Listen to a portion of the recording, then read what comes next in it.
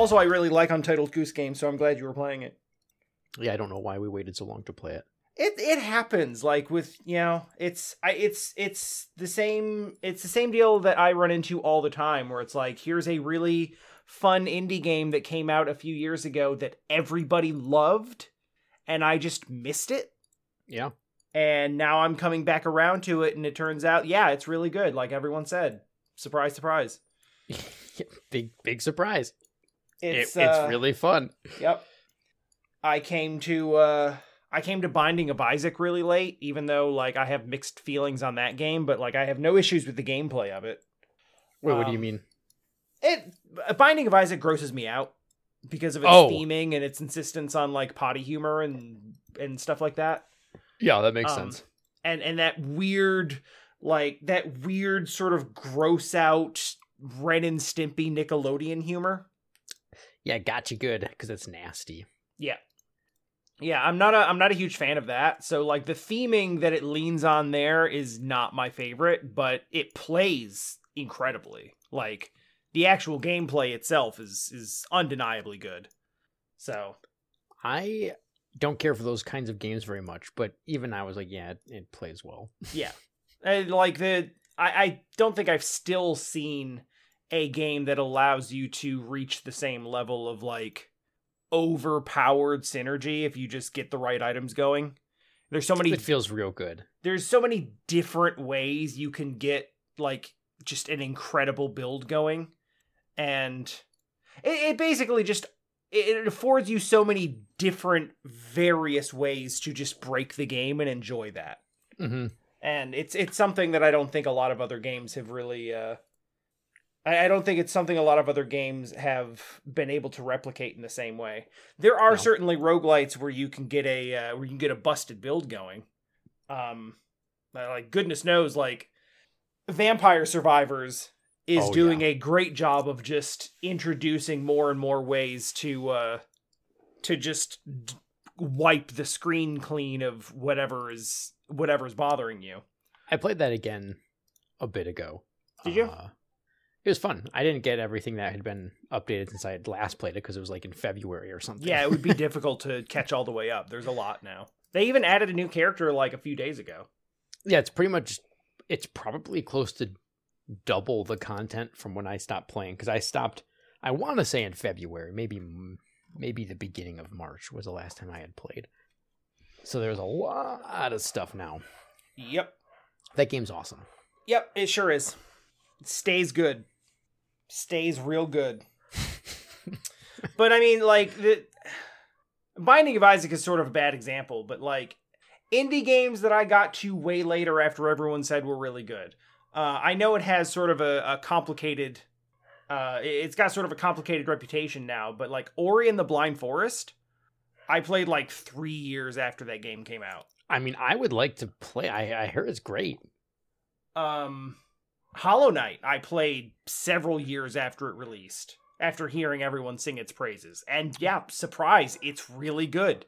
That's another one on my, I don't own it anymore because I had it on PlayStation, Plus, I guess. Yeah. But not, what is it still called Plus, or is it just that it's Plus, but there's also like premium and advanced and, whatever other tier. I think there's only 3 tiers. It was PlayStation Plus, and now it's PlayStation Plus with more steps. Yeah, so you can give them more money. Mm-hmm. They were lacking in money, I get it. Yeah, They haven't even bought Square Enix yet, so they're basically broke. Man, if they buy Square Enix, do you think?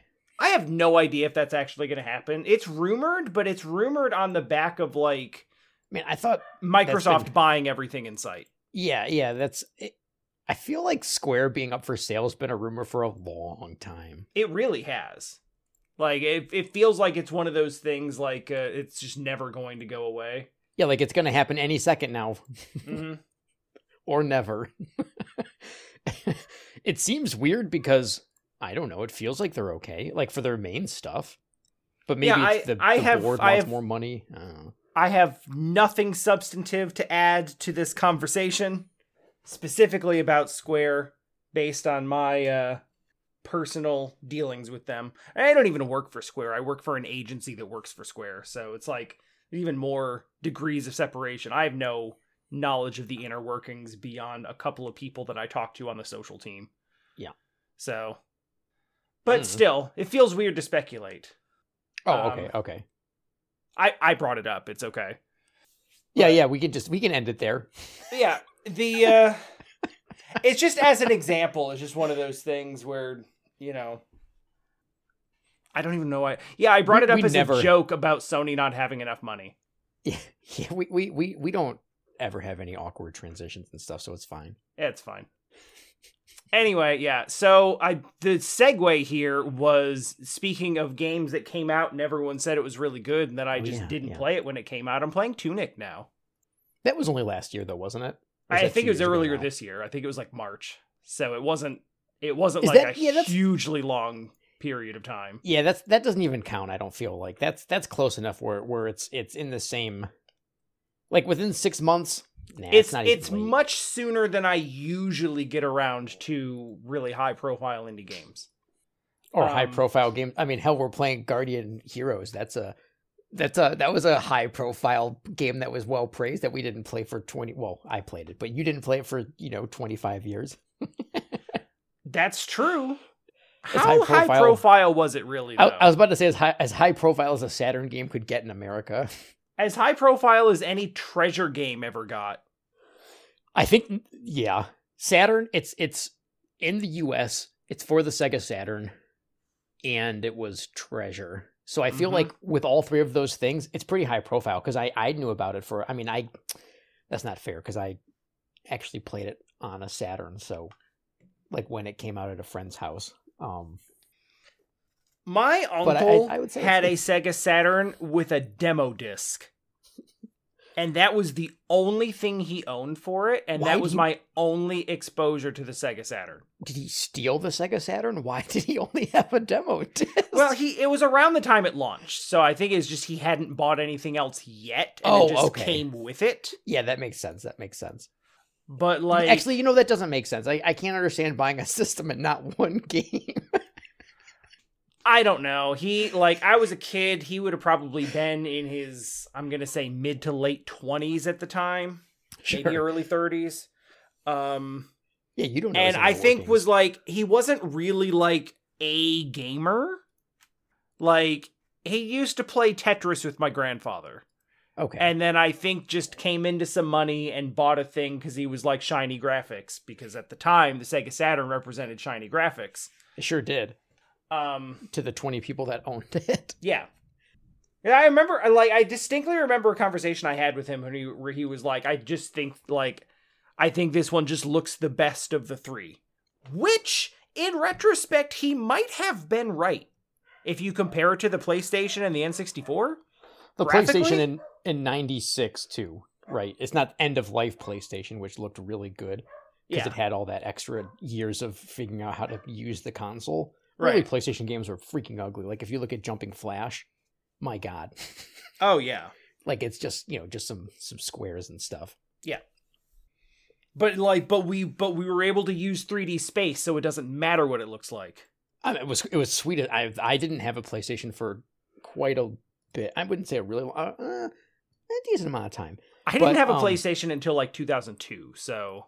Yeah, you got me beat there.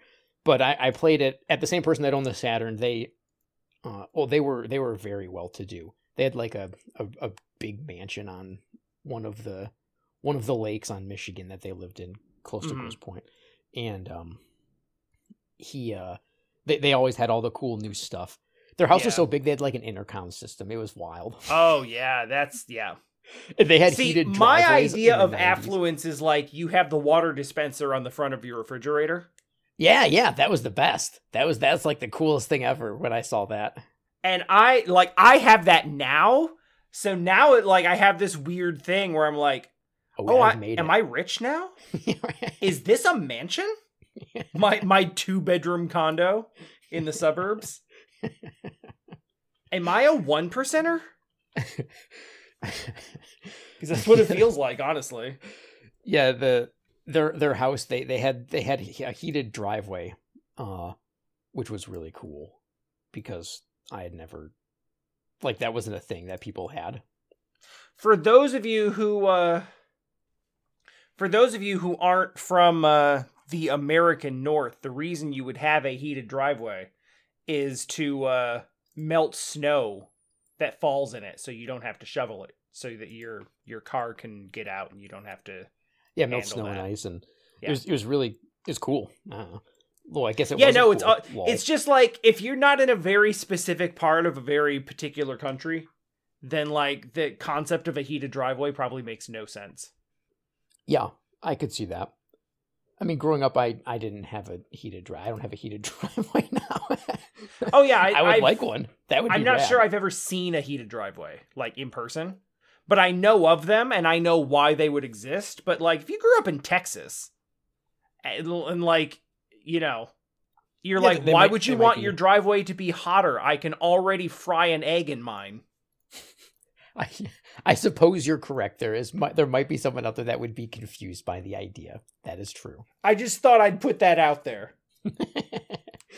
But they had a PlayStation when it first launched, and they had like all the launch games. I actually don't remember. Was XCOM a launch game on the PS1? I know it was. I don't know about a launch game. It was fairly early. I don't know. I just remember playing Jumping Flash at their house and stuff, whatever other ones were out at the time. Yeah. I thought it was really cool, but I didn't. The older brother was playing it, so I wasn't allowed to play it that day. That's what I remember the most. Yeah. God, it's weird how those. It's weird how not getting to play something becomes such a vivid memory sometimes. Yeah, and I wasn't particularly mad about it. Like I wasn't mad at all. I just remember being like, "Oh, cool, that's neat," but they're playing it, so I'll just watch, and I was okay with it. Yeah. But like, I still remember my first experience with Final Fantasy, like NES 1 Final Fantasy, was watching my babysitter play it when I was like 6. Yeah. And just being glued to it and wanting to know how it worked. That's really cool. Like, by that point, even at age 6, I got an NES for my 4th birthday and played like Tetris, Mario Brothers, and occasionally some Double Dragon. Yeah. I had cousins that owned Double Dragon. They would bring it over to play it. Nice. And I just like, I would play those games and then be like, it's this period of discovery where every video game in a new genre completely blows your mind, because it's like, I didn't know that a video game could be like this. I miss that idea. That's something that you can't really capture. Yeah, no, it's like the best you can do is when a game like Tunic does a really good job of sort of playing with genre conventions, and it just sort of like shifts you into like, okay, now you're playing this game that's different than it was before, and you know, it's kind of like Inscription did that really well, where it's like it just keeps changing the game on you and keeps like playing with your expectations. That's an imitation of that feeling, but it's not the same as just like, you know, playing Mario Brothers and then all of a sudden someone pops in Double Dragon 2 and it's this game where people are walking down the street punching each other, and it's like, whoa, I didn't know that could be a thing. I just played Tetris, and like, I played the block stacking game and the jumping game. I didn't know there could also be a punching game. You have a car racing game too? This is amazing. Yeah, it's sort of what that feeling can be is recaptured sometimes when you're playing a game and you didn't know it had an aspect to it, or like when I played Yakuza Kiwami, and I was playing the stupid rally car thing. What's that called again? Pocket Circuit. Pocket Circuit. And I was like, never oh forget. My God, Pocket Circuit. I love this so much. And then I spent the next, 6 hours playing Pocket Circuit. At least. Yeah. It was at least, because I actually did all of the things right then, because I sold some, I don't know, you get those plates from random things you find in locker keys, and then I made enough money where I could buy the parts, and I did the entirety of it without doing another thing in the game, pretty much. And once you literally pay to win by spending $3 million on slot car parts, then you can beat those damn children. Yeah. Yeah, screw those kids. When you really put it in context, it's so weird and wrong.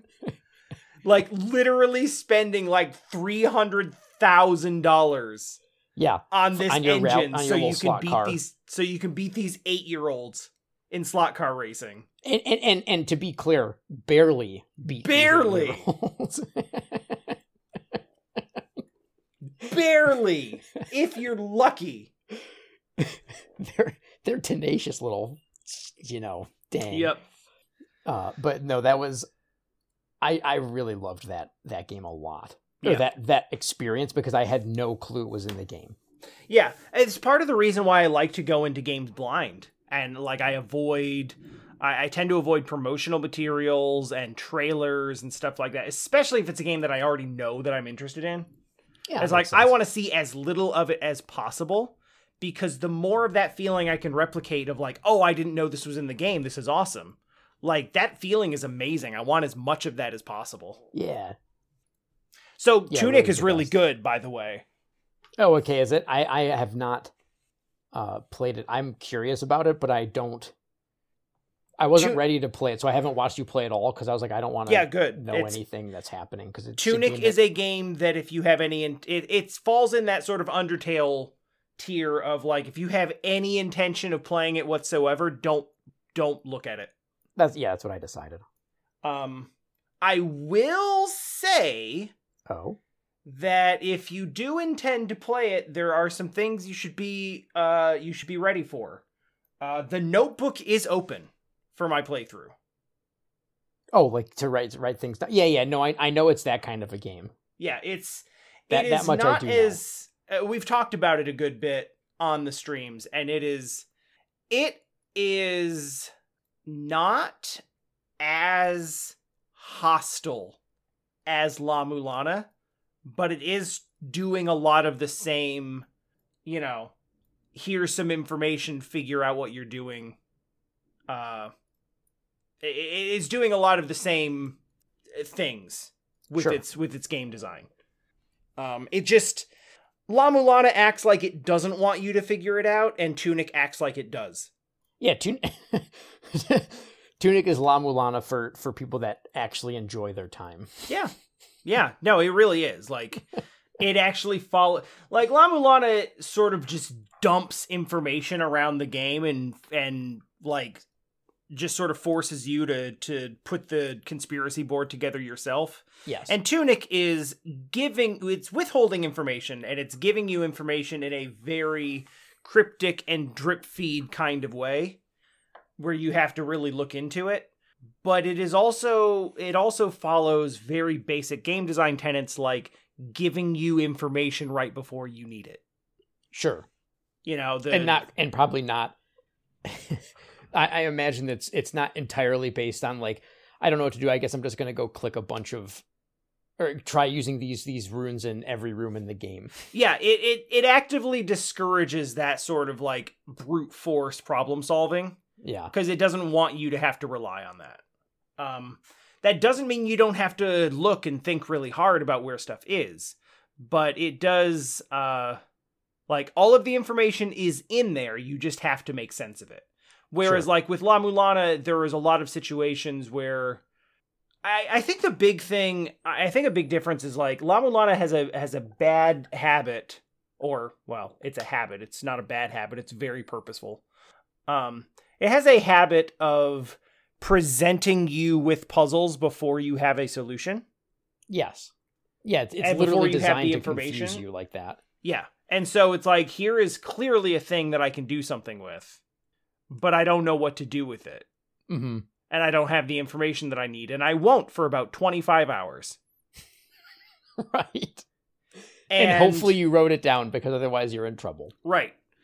And Tunic is more of like the places where you have to solve puzzles or solve problems are not always particularly obvious. Mm-hmm.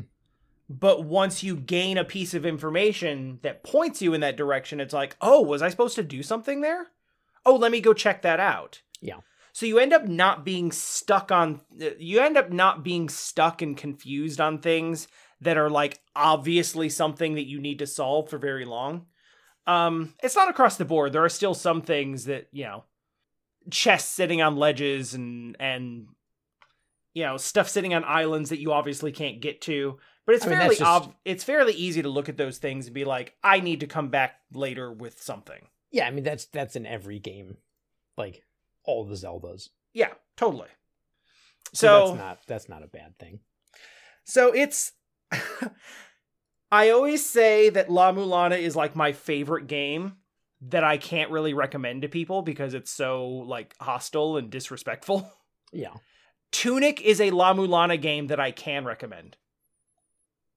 That's the best way I can describe it. That makes sense. It is a love child of La Mulana, Link to the Past, and Dark Souls. Because the combat in the boss fights, very Dark Souls. Really? Actually.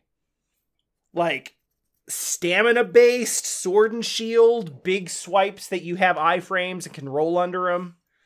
Very, very strongly Dark Souls inspired. There are even checkpoints that recover your health and your limited number of health flask usages in exchange for also respawning all the enemies. Oh, wow. I had no idea. I actually thought it was just a puzzle game with some simple, Zelda-esque combat occasionally. Yeah, no, it's more complicated. It's more complex than that, but not by a lot. Okay. It does require some... It's difficult. There was a couple of bosses in there that killed me like 5 to 10 times. Oh, all right. Yeah, that's good to know. There are also accessibility options, like a lot of accessibility options. So if you want to chill, you can chill. Yeah, you can totally just play it as a nice little puzzle game if you don't feel like going through that, and that's totally fine. That's nice. I love that. Yeah, because there is a lot to love in that game aside from the combat. The combat, I think, even though I think it's quite good, is secondary to the exploration and the storytelling. Mm-hmm. Yeah. So I think that like if you're not really into the challenge aspect of the combat, you can just essentially turn that off and enjoy the other aspects of it, and that's totally fine. That's great, because that's I think it. I mean, we've talked about this. I just think it's really good that they're doing that more and more often. I completely agree. Because really, I want everybody to be able to play the games. Yep. More video games for more people. Yeah. Yeah, I'm totally all about it. So what else is up with your week? I don't want to talk too much. I'm not done with Tunic yet, so I'll probably talk about it again next week. So I don't want to exhaust it. It's very good. It's very good at playing with your expectations. It's fun to play. It's, makes you think, but in a good way that's not super frustrating. Yeah. Yeah, there's a huge difference there. Yep. So Leticia and I finished Kirby. I don't remember if I talked about that at all. Maybe, but go ahead. No, I just don't remember if anything. I remember you saying that it does Kirby ending things. Okay, yeah. Like so basically, it gets as big as you would expect. It was fun. It was awesome. Playing in co-op was a blast. And we started yesterday, maybe 2 days ago, which is irrelevant because we're recording. This is not when you're listening to it. But we recently started Live Alive. Oh, nice. Live a live. Live a live. Live alive. Live alive. Live a live. Anyways, dude. You gotta play this. I actually raided someone after a stream the other day and ended up seeing the ending because they were at the final boss as we raided. Now, essentially, I saw them fighting the final boss, and that didn't really tell me much. I imagine it didn't. It's very ethereal, and it's just, it's just a creature. Let me tell you, like, I didn't really get much out of it. Because I played this on an emulator in early 2000s, like whenever there was a translation patch for it. Kyle was like, dude, you gotta play this game. I played it for, I don't know, an hour, and I was like, yeah, I'm not playing this. I don't feel like it right now. And then I never got back to it, but I've always wanted to. And I really just wanted to play the one that's set in the near future, kind of, it's like a little punk, a little cybery stuff. And I don't have a clue how any of the stories connect together, but just that 2-hour like vignette was so much fun. Like, I love the idea of it being an RPG that you can just do in segments. And then I know they come together somehow. But like the whole experience is, 25 hours or something, I want to say. And that's, we've talked about how Chrono Trigger has sort of the perfect length for an RPG. Yeah. And I think this is kind of right in there. It's in the same boat. And it's interesting because, so we played through the one chapter, then we were like, yeah, we can do other stuff. That's cool. We accomplished this thing. We finished a part of it. There's like a sense of closure. You don't feel like you're just kind of saving at a random save point as you get to the next area. I don't know. I love it. It's awesome. It feels like everything I've heard people describe about it sounds like Octopath Traveler. Yeah, there's yeah, I can see that.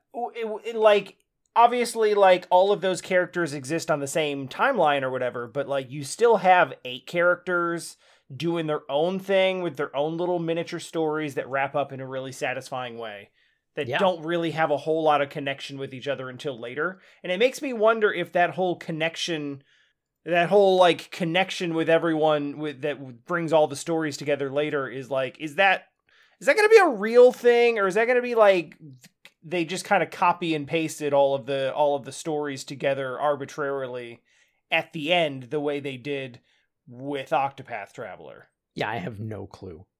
I mean, I'll be interested to see what you think about it.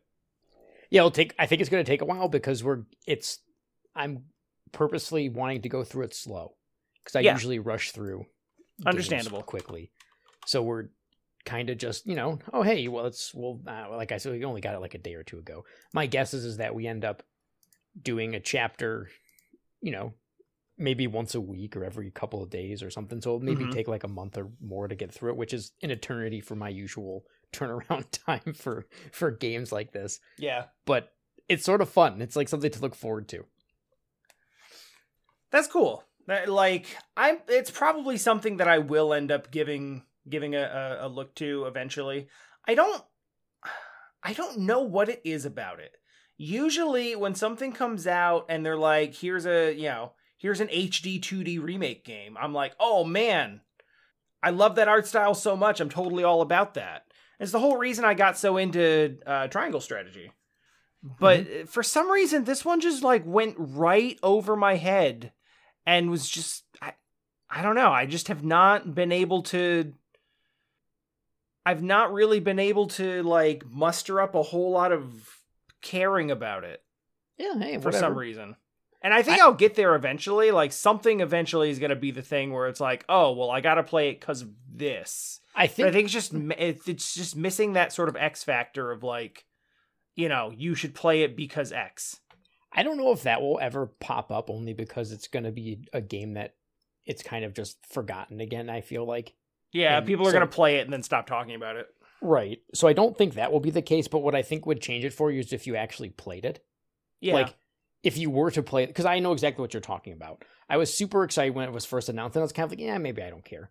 And then, it took a month until we even bought it, and then I booted up and was like, oh my god, I can't believe I waited to play this chapter. Like, this one thing, because it's the one part I really wanted to see in the game. And I wouldn't be surprised if you had a similar feeling if you were to, sit down and play it. Yeah, you're probably right. And it's kind of the same thing as as what we were talking about with indie games before. Mm-hmm. Where it's like, everything about this feels like something that I would enjoy if I just sat down with it. Yeah. Like, I will probably like it. I just have to actually have the game in front of me and boot it up and start.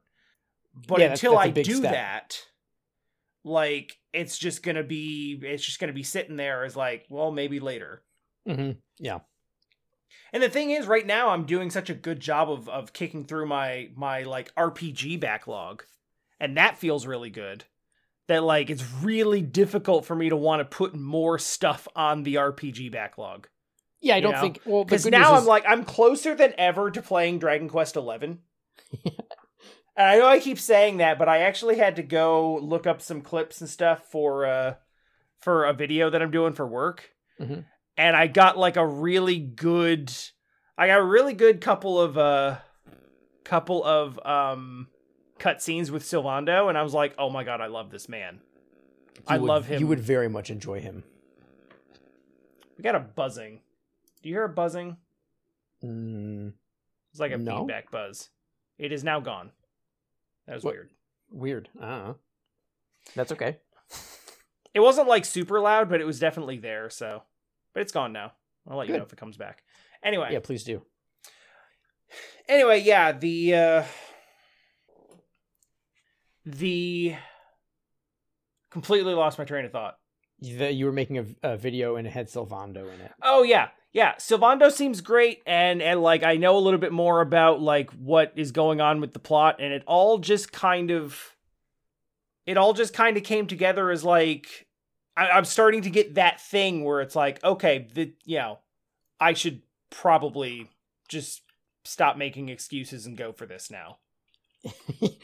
Yeah, I mean, yes. I would say you don't need to worry about playing, Live Alive in even the next 6 months or a year or whatever. It's not going anywhere. And I mean, it's been 5 since Dragon Quest XI came out, so I'm not exactly up to date. But the fact that they are actually starting to come, like Trials of Mana and Xenoblade Chronicles and one other that I played recently, I guess Triangle Strategy. Like, I'm actually getting through these longer RPG style games that I've been wanting to take a look at and get through. And I like, now that I'm actually doing it, I crave that. So now I've got like more and more of them that I just want to play more of. And I'm going to need one as soon as I'm not done with Xenoblade Chronicles yet. But I could be, because I'm in the final chapter and now I'm just side quest cleaning. Oh my god! I know I'm doing the thing, but I'm at the point where it's like, if it gets tedious and I don't feel like it, I'm in the final chapter, so I can just start the end sequence and go. And I'm making that a rule for myself that I have to just like do that and go. If I go like a couple of weeks without playing it because I'm starting to lose interest, then I have to just finish it and call it done. Because otherwise it's going to be like the first one where I did that and then let it sit for 9 months and then finished it when I didn't care about what was happening in the story anymore. Because that's what always happens. So I have to set rules for myself. Yes, you do. Oh god. But anyway, once I'm finished with that, like I literally have Dragon Quest XI sitting like next to it as like, I'm gonna play that next. And I don't know if I'm gonna stream it, because from the sounds of things, it's very long. It's a very long game, yeah. If you want to do everything, it's probably 100 hours. So it'd be a substantial streaming experience, especially if you want to stream, other stuff. Like Final Fantasy XIV? Yeah, I think you have to do that soon. Yeah, I made the official announcement. Really? So what's the deal with that then? The official announcement, I decided to get kind of cheeky with it, and I was like, I have to play 9. The rule is I have to play 9 days of Final Fantasy XIV, which I intend to be 9 consecutive days of Final Fantasy XIV. Okay. So a week and some change. Yeah. And it's like, not taking days off or weekends or anything, like literally just marathoning through, like every night we're going to play a few hours for 9 days. So I'm like, what's a good time to do 9 days of 14? 9/14. Nice. Okay. So September 14th, which is, I don't know, roughly 3 weeks from the time this will come out, I think. Maybe that sounds right. Yeah, something like that. Will be my first experience with Final Fantasy 14, and I'm not going to hold myself super strongly to the whole like 9 days consecutive thing, because I got work, I got life stuff, like it may just not work out, and I'm not going to torture myself to make it happen. Fair. Yeah, I mean, why bother with that? But the intention is to try to do that if all else goes well. You want that true MMO experience. Yeah, of doing it every day and not having time for anything else. Mm-hmm. That's the 100%. That's the plan. That is playing an MMO. So, wow, I can't believe what's happening. I can't wait to see what gets in the way of it. I know, right? It's always something. No, I'm clearing off the schedule. Like I'm gonna, I'm trying to play shorter stuff now, and Tunic should be done one day next week. So I find it amusing. I know you said you're not streaming it, but maybe you end up streaming Dragon Quest. You're like, oh yeah, guys, I want to play Dragon Quest. I gotta finish Dragon Quest before I can play FF14. I gotta make sure the schedule's clear. Oh, yeah, I decided absolutely. Maybe I will play Live Alive, actually. Hang on, guys. Yeah. No, what it'll be is it'll be the completely new game out of nowhere that just comes up as like, oh, I forgot I wanted to play this. Yeah, for every Dragon Quest, for every Dragon Quest and Live Alive and Triangle Strategy, and for every one of those where it's like I've been wanting to play this for a long time and I've really been looking forward to it, and now it's out. Mm-hmm. There's a Demon Throttle. Yeah. Where it's just like, oh yeah, this is here. We're going to play this now. Forget what I said we were going to do. Mm-hmm. Mm-hmm. That's stupid. We're not doing that. We're going to play this game about like... We're going to play this game about your wife cheating on you with a demon with a huge hammer penis. It was nice that the developer of the game came in and said it was consensual. Yeah, that's true. I mean, it did appear to be consensual. Yeah, I'm just saying. But like, it's very, very nice to have that confirmed. Because the way that was presented, it could not be. Also, it could have not been. That could have been pain, not enjoyment. Yeah, I don't know. That's true. That's fair. Yeah. No, I really like the whole line of like, oh hey, it's that cursed vampiress and my girlfriend's husband. Oh yeah. That's like, oh man. Oh, that hurts. That feels weird. No, that game's really fun. That game's really hard because it is, we were talking about accessibility for difficulty, right? That game is not accessible. That game is uncompromising. It is set up like an old game in an old arcade game. Yeah. But one where you can't buy more play with an old arcade game where you can't buy more play with coins. Yeah. I mean, to be fair, a lot of old NES games are kind of like that. That's true. So I guess it's more like that than an arcade game, technically. Yeah, isn't it based off of... It's based off King's Knight. Yeah, that's right. In that it is a sort of, vertical scrolling shooter that is like character-based, where you have to find secret stuff in each level to get the true ending. Mm-hmm. And it's really hard, but it's rewarding to play. I ended up actually using a cheat to get through it because it was that hard. Wow. I missed you doing that because you tried playing through it a handful of times. It seemed like you got pretty far. Yeah, it got late, and I just wanted to see the ending. I'd beaten it normally, but I hadn't beaten if you get like the true ending boss with once you get all the secret things, there's like a true phase, a true final boss phase thing that you have to beat. And I really struggled with that. And the thing is, it's a classic style game where you have one chance to beat it, and if you die, you start again from the beginning of the game. Yeah. And I did that a couple times, and I was like, I just don't feel like streaming this for another 45 minutes to get another chance. Yeah. So I use a cheat code, and which is in the instruction manual, and it was developer endorsed. So I don't feel bad about it at all. Not that you should feel bad about doing it anyway, but you know, there's a pride thing to it.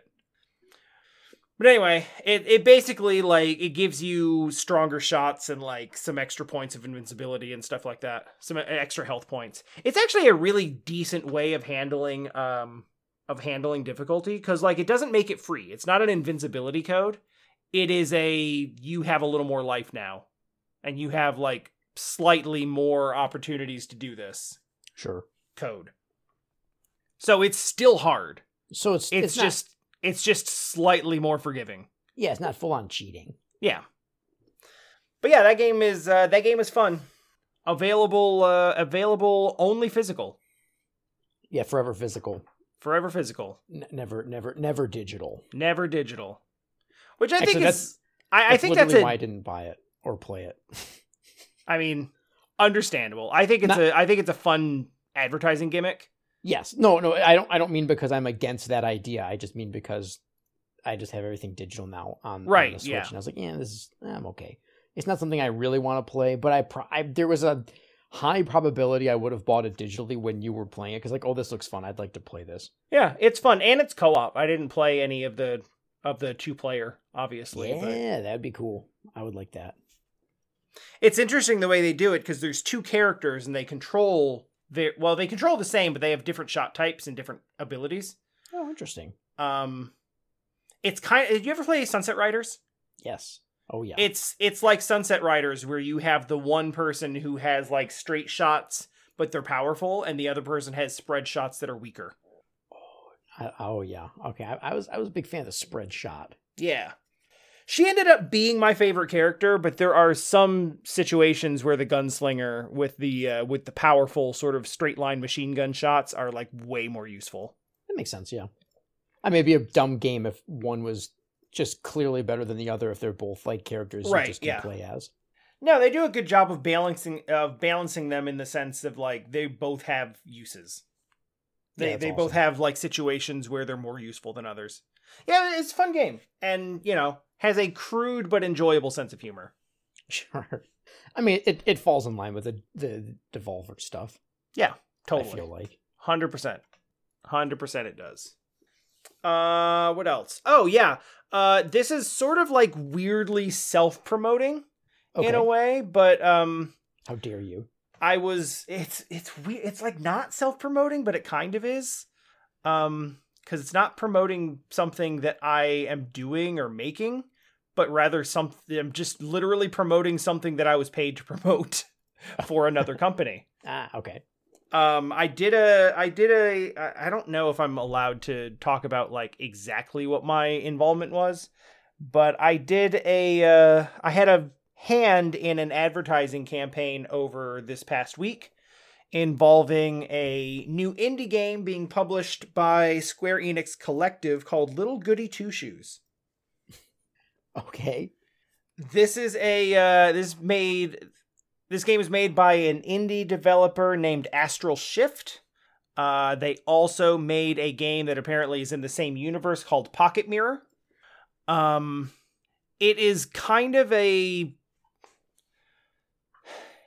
indie... It's an anime horror RPG that is kind of calling back to, like, PS1 and PS2 era RPGs, like the early the Atelier Iris. Oh. Like, a lot of people have compared it to Rhapsody. Yeah, okay, yeah. But the idea is basically that you are playing as this girl named Elise who lives in this little forest town, and, you know, everybody's superstitious and they all go to church, and, you know, they're all like, stay out of the forest, bad things happen there, and she hates it there. And she just wants to, she hates the town. She hates the culture there. She wants out. She wants to go do bigger things. She thinks all the superstition is stupid. Turns out it's not. Well, I mean, we don't know how it turns out, but we do know that she gets into doing witchcraft. She goes out into the forest and stumbles upon doing some witchcraft things and is like, hey, you know what? Witchcraft actually kind of dope. Maybe I could do some witchcraft. This Sure. might be all right. Yeah, it seems cool.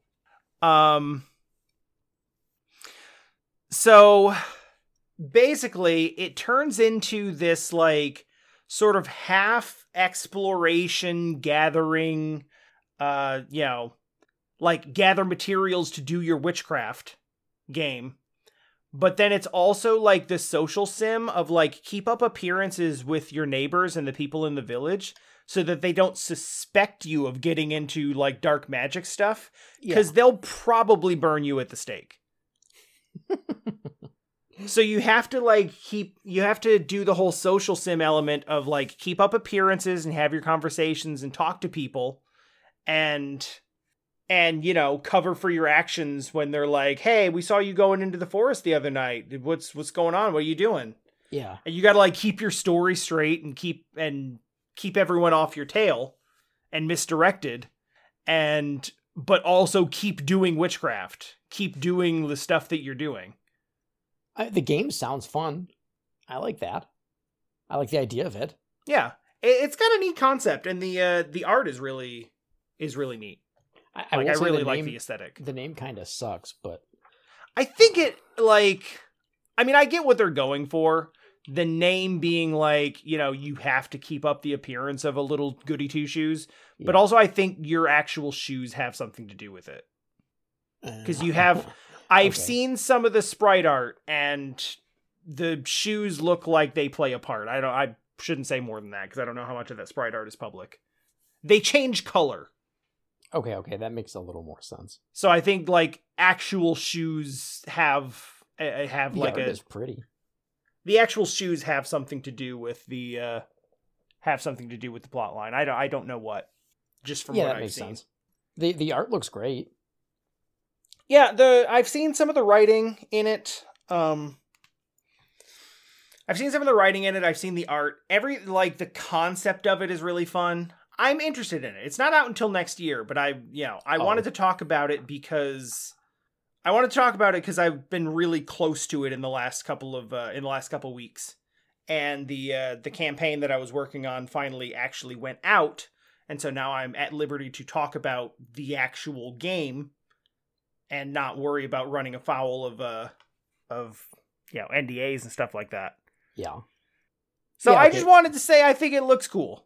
And I'm going to be keeping an eye on it, and I might actually be interested in... The thing is, like, it has a horror tilt to it, because I think there's an aspect of, like, if you get caught or found out, then, bad stuff You're happens. in trouble. Yeah. And then, things get creepy. And I've seen some of the art, and it's like, yeah, it looks like things get creepy. Which is not really my thing, but, like...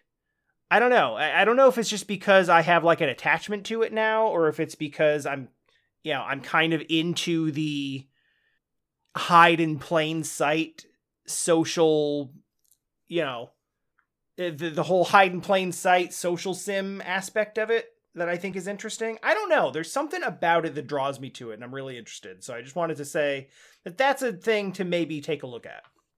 Yeah, it's. I was excited. It sounded cool. I'm a little less excited that it's a year away, just because. That's a lot of time. Yeah. Yeah, it's a really early time for them to have done such a big ad campaign when they don't even have pre-orders up yet. But I think they just wanted to... I think it was sort of a reveal thing where they just want people to know that it exists.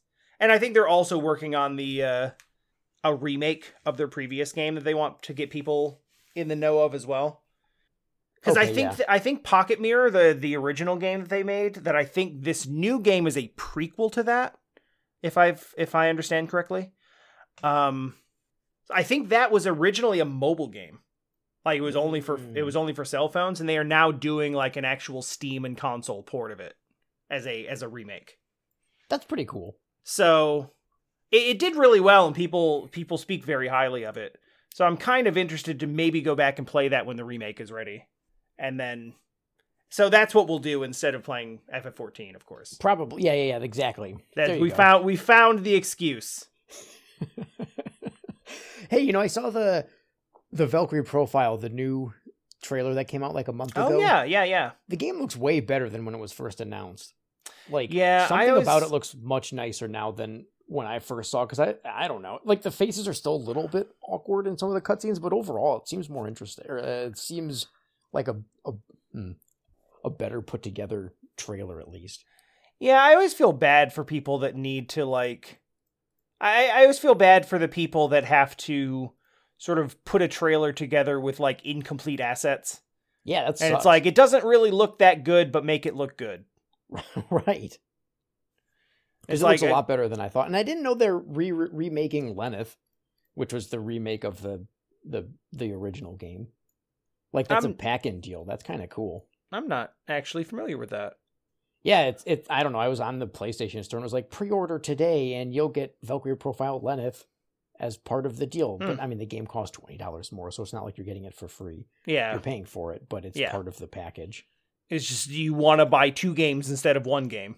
I mean, it might be discounted. But I thought that was cool. I didn't know that was happening. Yeah. They're also doing a new Tactics Ogre? Yeah. Which is funny because so when we a couple weeks ago we talked about games that would be fun to see on the 64 service, and we were like, "Oh, Wave Race would be happening. That'd be great if that happened." And then I think we both assumed that it would. Yeah, that was it was like a slam dunk. That's a for sure. Like 1080 snowboarding, maybe not, but there's a chance because at least it's Nintendo. But we were pretty positive Wave Race was going to be there. It's funny that it happened almost immediately after we talked about it. It just made the most sense. It's like it's a game that people remember fondly, and well, it's summer for half the world, I guess, but whatever. Yeah. Well, it's a game people remember fondly. It's their game. It's, it's not really very much like what else they have there, because aside from Mario Kart, they don't really have much in terms of racing. I think F-Zero's on it. I guess that's true. But Wave Race is not F-Zero. No. Let me tell you. No, it is not. But that was, that's fun for me because that's one of the...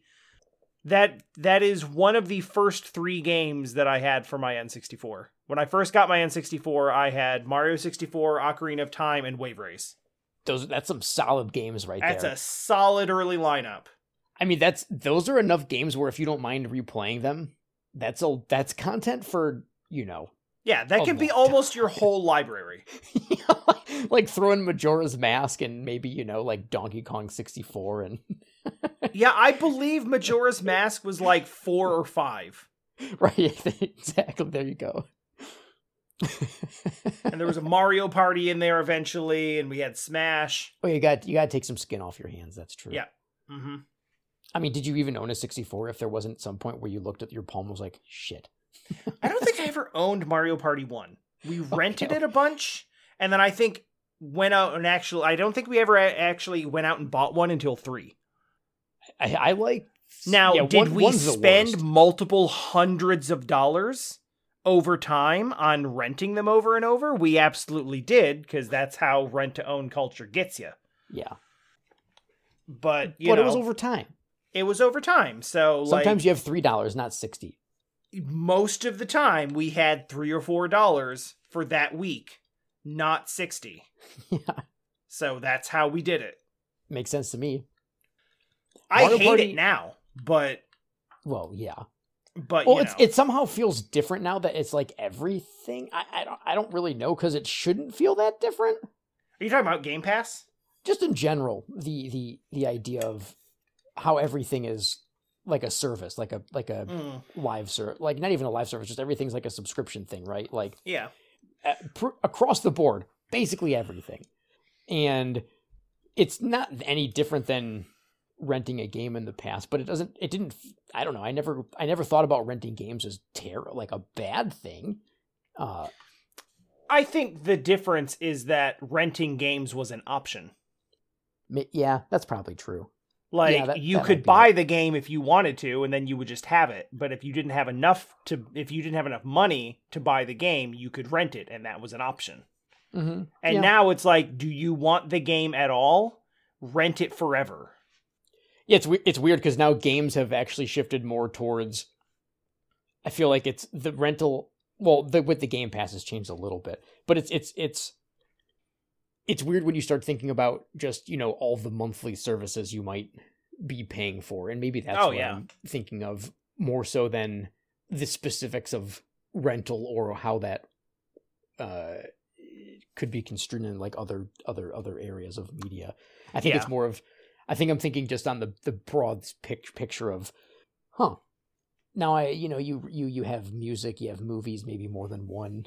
You have Game Passes. I mean, heck, Windows wants you to have stuff soon, like where you can't buy Windows. Oh yeah, like you're renting Windows. Adobe forever. has put their suite on a monthly service thing instead of just selling them. Yeah, no, it's definitely more predominant, and it feels bad, but it is really predominant where it feels like it's difficult to get away from it. Mm-hmm. So I think for a lot of people, it's just sort of normalized as like, well, we pay for all of these things monthly, so we might as well just, that's just normal now. That's just, yeah, I think you're right. I don't like it, and I avoid those whenever possible. I have a Crunchyroll subscription, and that's about it. That's good. Wow. I technically have no, I guess I pay for DoorDash Dash Pass as well. There's at least two. At least two. That's two.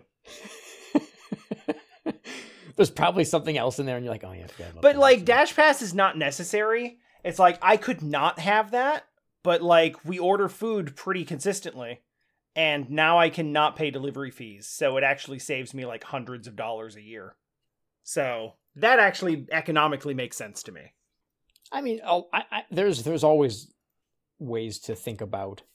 Like I'm not saying that they're bad, right? Because every person has their own unique way of, hey, this is worth it to me spending this money on whatever it is. I'm not. Yeah, we have to find ways to justify it. It's okay because. Yeah, exactly. So it's the convenience being there is probably more important than anything else. Oh, it certainly is. It's just the justification here for me is well, I'm not gonna not order food. Yeah, gotta be able to order food. That's something that's I suppose it's technically an option, but it's not really an option. I'm not going to just not do that. So let's make it as cost effective as possible. Yeah, I think it's fair. It's okay to we can we can trick ourselves sometimes. Well, mental gymnastics is never a problem. It's if it's something you enjoy and you get, and it makes your life better, it's worth it. So this brings us back to a conversation I believe on the very last podcast, which is about what would a game company have to do to get you to stop supporting them.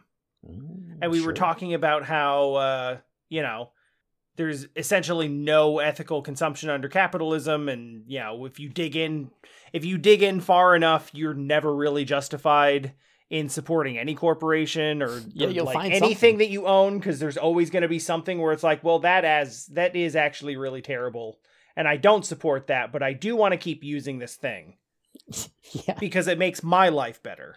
Right. And there's a certain point where if you try to take a stand, you're always going to end up being sort of hypocritical at some point, because there's some layer of it, and it's no excuse to not make any changes or not be conscious or aware of those things, but it's really difficult to just it's really difficult to take the stance of just shouting people down for not agreeing with you or for just enjoying things that they enjoy. Yeah. And I was I like to think that I'm above it because I don't play Ubisoft games because of, and Activision games because of the stuff that they were in the news for. But if it was a company that I really enjoyed, I can't, I'm not going to sit here and pretend that I would take the same hardline stance. Sure, yeah. So anyway, Kotaku spoke to 10 sources for this article who worked at Nintendo at different points of the past decade. They told a story of a corporate culture where sexist behavior was commonplace and very little action was taken to address it. Most requested anonymity because retaliation could mean a loss of job opportunities throughout the gaming industry. These Holy employees cow. worked on games and consoles ranging from the early Wii U to the present Nintendo Switch generation. Aside from harassment, female contractors also faced issues with trying to advance in the company. Great. So, Nintendo throws their hat in the ring. Specifically, contract testers at Nintendo of America, who have talked about facing a culture of frat house style sexual harassment. Jesus. And a general lack of respect and advancement opportunities.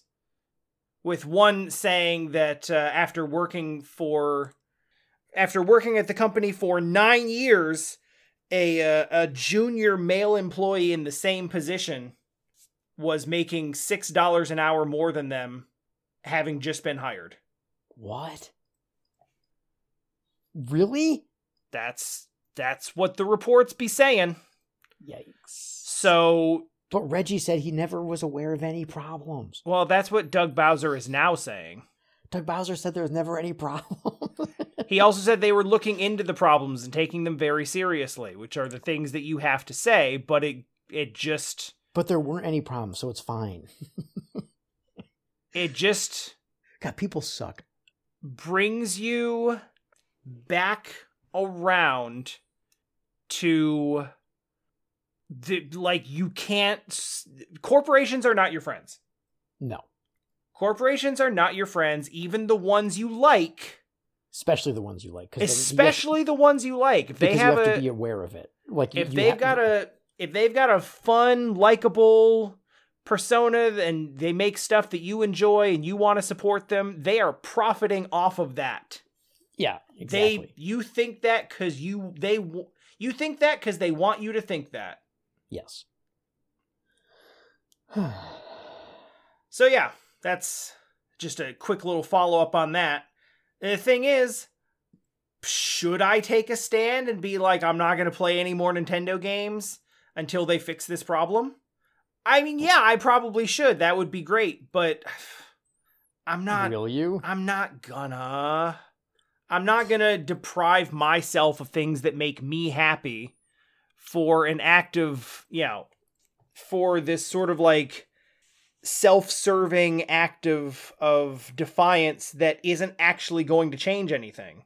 Well, I will continue to speak out about it, and I will continue to insist that things like this get changed and improved, because they should be.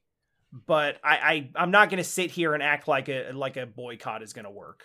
Well, not only that, but the problems may not have anything to do with the stuff that you like.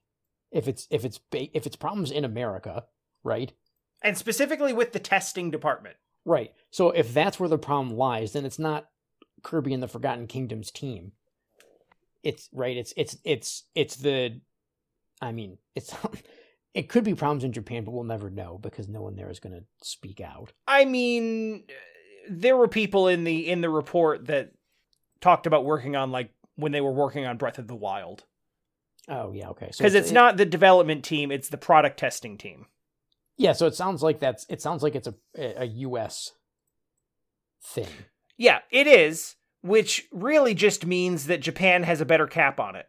That's what I was gonna say. Like they've covered the myself. story better. They've kept people from speaking out better. Yeah. It's not because it's not a problem.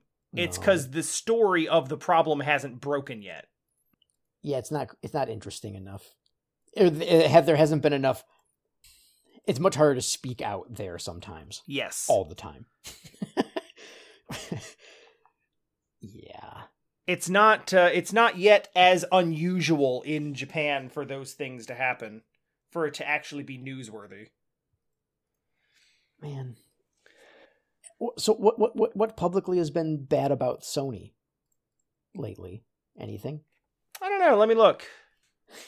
Maybe I'll just do a Google search. There will be something. Sony controversy. We can just be Sony fans for a while. Sony fires PlayStation executive accused of pedophilia. Holy Wait, for real? That's from December. PlayStation boss Jim Ryan asks employees to, quote, respect differences of opinion, unquote, amid abortion controversy.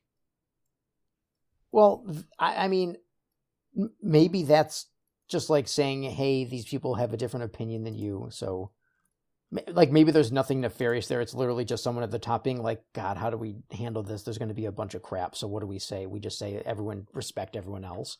Yeah, which is a really good way to just not have to take a stand on it. Right. Actually support people. But that at least falls in line with BS corporate stuff. As opposed to, pedophilia.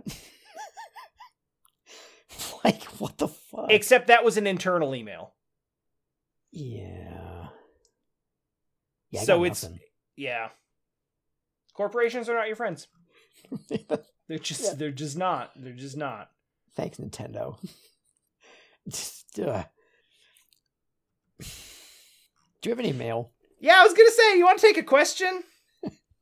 Lighten the mood a bit. It better be a light question. I don't need any heavy questions today. It's not a heavy question. You can poke fun at me in my playtime if you want, but it's not an entirely positive question, but it's a light question. Okay. Are there any games? Oh, Swoggles, thanks for the question. Cue the music. Also, cue the music. And how does one write to us? Because we swear to God, we're not pretending to be this person. Somebody is writing to us. It's really not us. There's really an email address that you can send things to. And it's theretrobreakdown@gmail.com. And seriously, Swoggles, we love you. But if anyone else sends an email, I will let it jump the line just so we have some variety. Swoggles, I appreciate you so much for single-handedly keeping this. I don't want you to think that this is against you in any way. You have single-handedly allowed this segment of the show to continue. Like it would be like featuring special guest Swoggles on all the episodes at this point. Yeah, I think we joked before that it's the Swoggles question hour. Yeah, we did. Yeah. Anywho. So yeah, no, it's great, but like if you would like to send an email to this podcast that you're listening to now, you can do so at theretrobreakdown@gmail.com. And you know what? You might even be like Andrew from a few weeks ago who sent a question that was like, hey, would you be interested in playing Riven? And then I played Riven. So it just happens sometimes. It can be a discussion topic, or it can be like, hey, do you know about this game and would you be interested in playing it? Because, probably. Yeah, what can't hurt. So this week's question, cue the music again, because at this point, the music has probably ended. Also, your name is Time Wander, and I'm Tom. And this is the Retro Breakdown Podcast. God damn it. Hey, we got it. It's in there. Before the end of the first half. Yeah. All right. Are there any games that you can think of where you really like the art, style, and personality of the game, but don't actually enjoy playing it? Like aesthetically, you really like the game, but it's just not fun for you. Man, yeah, sure. A lot of the what was that? Yeah, I can't think of what it's called now. Give me a second. It's from the Super Giant. Like they made Transistor. Oh, what was the basketball one that they made? The Pyre. I hated that game so much. I hated playing it. It's my least favorite of the 4 now Super Giant games, but I wouldn't say I hated it. I disliked my time with that game a lot, but I loved the art. That's fair. The art direction in that game was really cool. Everything looked good, but man, I didn't have fun playing it. I don't know why. I hate is too strong of a word. Clearly, I don't really hate it, but I think it's. I had bought it. I feel like those feelings get stronger when it's a game that you want to like and are like not able to. I really did. I definitely wanted to like it. It just didn't work for me. I finished it. I did everything you could do in the game because it was also when I was collecting trophies. So it felt like I had to. Like I had 2 levels of guild. 1, I had bought it and I hadn't played it. And 2, it wasn't 100% complete. So I was like, oh, I gotta do it. I tell you what, when I finished it, it felt real good because I was done. So there's that. Yeah. But that's a game for sure that I loved the way it looked. That's why I bought it. That's why I got into it. And then I just didn't care for it much. Yeah. Okay. Understandable. Boy, I'm trying to think because I feel like there's a lot. I can think of games where I play them and it's like, boy, everything about this aesthetically is so me and I just can't get into it. I'm looking through my Steam library right now.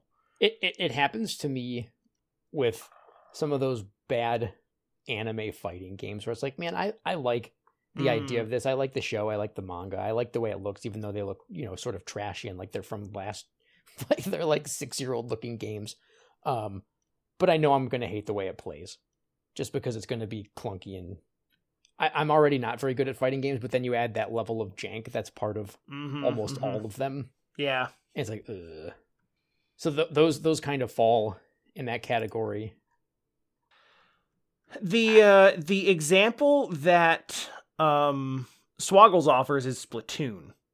Oh yeah, that's a great one. That's a really good one. I have bought that game twice, and I have played it for maybe 5 hours. Yep, I'm pretty much in the exact same spot. That is a wonderful example. I even want to buy Splatoon 3, but then I'm like, no, I don't. Yeah, I know exactly how that feels.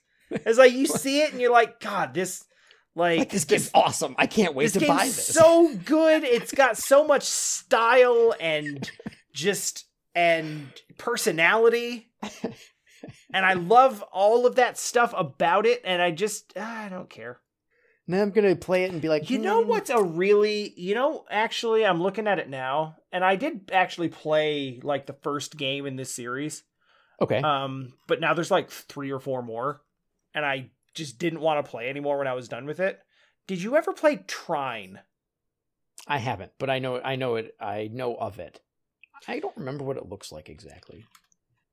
Trine is a game. It's not exactly like I wasn't super taken with the visual style of it. Like it looks nice. This is the co-op one, right? Like it's like 3-player co-op, and yeah, each character has like a different power, and you can actually play. You can play by switching between the 3 characters, or you can actually play like 3-player where you're all sort of like co-op platforming. It's kind of like Lost Vikings in a way. Yeah. In terms of how you get through it. Yeah, right? A little bit. Okay. Yeah. It does have that feel to it. Where there's like each one of them has a very specific power and a very specific thing they can do. And they have to use that to like help the other 2 through each obstacle. And use them together. Yeah. Yeah, I played through the first one and had like a pretty good time with it. And then just like there was a 2 and 3 and there was just a switch that went off where it's like, I do not want to play any more of this game. It went from like, hey, this game's pretty good, I like it, to like, I don't want to even look at it. And I don't know what it was. It wasn't even like a time thing, because the first game didn't take that long to finish. It was just like, it was a feeling of just like, it went from, hey, this is a pretty good time, I'm having fun, to just like, I don't ever want to see it again. And there's like 3 more games now. I think there's a Trine 4 at least. Yeah, there's definitely a Trine 4. I just typed it into Steam and Trine 4 popped up. And it's like, I can't imagine playing 3 more of those games. I don't know what's changed. I don't know, like, it's not even that I want anything to be particularly different or better, because I think they're fine. I just don't want to play it for reasons I can't explain. Sure. I get it. Also, and I think this is one you'll agree with as well, I Am Setsuna. God, no, I'm not talking about that game again. That game just bums me out. I thought it was going to be rad as hell. Because, like... It just wasn't. Sorry. I keep cutting you off right as you're talking. Well, I mean, we're talking about the same thing. Like, we both... the problem with that, as we've discussed before, is they pitched it as spiritual successor to Chrono Trigger, and it just is not that. No, it is definitely not. And it's, it could be fine on its own merits, but, like... they pitched it a particular way, and it doesn't do what it's advertised to do. And Furthermore, it's boring. Furthermore, it's boring. It's boring. It's just, rough. it's not, it's like the battles aren't interesting. The story's not interesting. The characters aren't particularly interesting. I played like 2 or 3 streams of it, tried really hard to get into it, and could just not wrap my head around, like, I don't remember any of it. I don't remember what was happening because I didn't care. I remember walking through the snow. Yeah, there's a lot. That's another thing. Like, I played it for a long time and never really saw anything that wasn't snow. It's very, the setting is very one note, but like, definitely remember walking through the snow, but that's about it. I went into it wanting to like it. I guess it's a little bit different than liking the aesthetics, because I don't particularly like the aesthetics, even though I think, like, aside from there being too much snow, the art's nice. Yeah, I thought it looked okay. Like, I think it looks good, but I wanted to like it and just couldn't. Just was not able to like it. Yeah, I don't know. It sometimes just hits you the wrong way, right? Yep. That's a good question. Nice. Yeah. That was a nice, like, you know, we didn't have to get too deep into it. We didn't have to, you know, no tears were shed. Yeah. Thinking about the woes of mankind. Yeah, no, it's just nice. It's really good. Yeah. It speaks to how heavy the questions have been. Or that we we give them to ourselves, like, or something. That we're now at a point where it's like, oh boy, I'm really glad that we had a nice, easy, joyful question about things we didn't like as much as we thought we were going to. It works for me, man. And speaking of things we didn't like as much as we thought we were going to. I knew, I was like, oh, he's going to segue this way. I don't, No, but Guardian Heroes is all right, though. Yeah, I think you really need to play it again.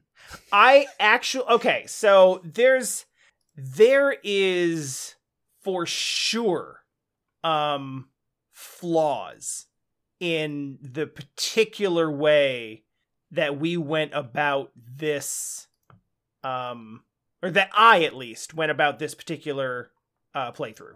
So I gotta say, even because watching you play it, I was like, man, this doesn't feel right. This does not, because you were using, like, the heavy attack a lot, like the big huge forward swing with Han, and yeah. I was like, I know it's way smoother than this. Like, you could do all kinds of sweet combos with him. And so I booted up and played through the game again. I was like, oh yeah, okay, this is Dean. You were just not in the headspace for the game, or at least for that character or something. Because so did you know, if you, like, stand still, it's different than if you're holding forward when you attack, and you can chain together, like, the moves. So for instance, the final boss that you fought, I was able to just, like, beat the crap out of him in the corner, like, with Han. Yeah. Like, just beat him up. Like, yeah, I mean, you had to move around and, you know, sometimes you dance a bit, but you could, like, stun him and stuff. Like, you get the little stars over his head if you would combo him and things. So I really think, I think it's kind of when we talked about Gunstar Heroes, and I was like, I don't know. And then the more we talked about it, our perception, I think if you were to play this game again, you would feel different. I don't feel badly about the game. Yeah, right. I like my opinions and perceptions of the game are not negative. Okay. Like, I made a joke about, like, things that you didn't like as much as you thought you were going to, but I have a very strong feeling of, like, this game will get better the more I play it. Okay. And I just didn't have the time to play it longer than I did. True, you did which mention which was sort of self-defeating. Yeah, because you even mentioned you wish you had time to play it again. Even now, I want to go through the story and see what some of the other missions look like and see how some of the other characters play. Every character that I used after Han, I liked better than Han. Yeah, I think it's so there's some cool combos with Han where you're like attacking, you do some swift like some swift attacks. Then you can do like a kick where it actually sends you like across the map. Like it has you cross like a lot of distance, and then you can combo that into like an uppercut and then the fire thing. Like it's so you know the first big the boss in the forest, the big weird blobby plant thing. Yes. Yeah. That then it turns out to be Pikachu. Yes. So that I was between myself and our undead friend, it was stunned the entire fight. Like it didn't even attack because you can go so crazy with the way that the combos link together really well is what I'm trying to say. And I can feel that. I can feel that it's built for those combo links. I just didn't get the like I wasn't able to like execute them. Yeah, no, I you know what was funny too? When you were playing it, I was thinking, man, I feel like I have a better memory of this game than I should for having only played it on the Saturn when it came out at my friend's house a few times over, like a year or whatever. Mm-hmm. And it's because it was released on Xbox in like 2011. And I played through it on the live arcade. And there was 2 different modes. And I was like, why does this seem so much more familiar? Because I remember unlocking all the characters and everything. Like I played through the game, like 20 times or whatever it is to do it all. And then I remembered, so I ended up looking it up, and that's when I found that out. And some of my memory of the game being super fluid and smoother was because I played it on both different versions. There's like the original version, which is what you played, and then what I played again this week.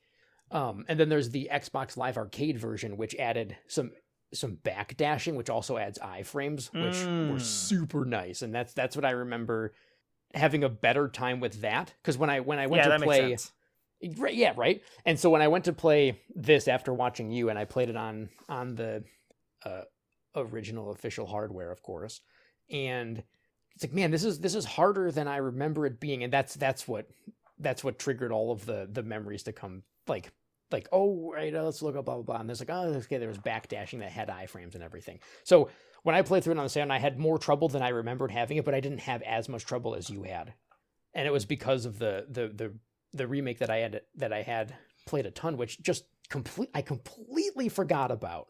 I had no memory of it at all until I actually was watching you play through the game, and I was like, I know this game way better than I should. Yeah. Yeah, I didn't know that there was a remake. And I think that, you're not the only person who said, like, for lack of a better term, because it wasn't in a sort of antagonistic way, it was basically just like, I'm surprised you're having as much trouble as you are. Yeah, because you're way better at games than I am. There's no doubt about it. And I was really like, I think something's not clicking. It definitely is something is not clicking, and I think I've compared Treasure to Platinum in a lot of cases. I can see that for sure. Yep. They have very sort of high demand, high input, action heavy, over the top, really stylish games that they do. It's certainly more important than the story writer. Yes. In both cases, like Platinum stories don't mean anything except to just escalate the situation and make it cooler that you're motorcycling up a rocket to the moon to kill God. It's pretty cool. It's pretty cool. It's hard to argue with that. So but similarly, Platinum has a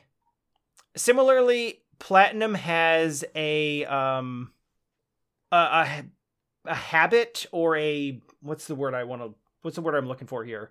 A reputation for games that are not terribly beginner friendly. Like, true.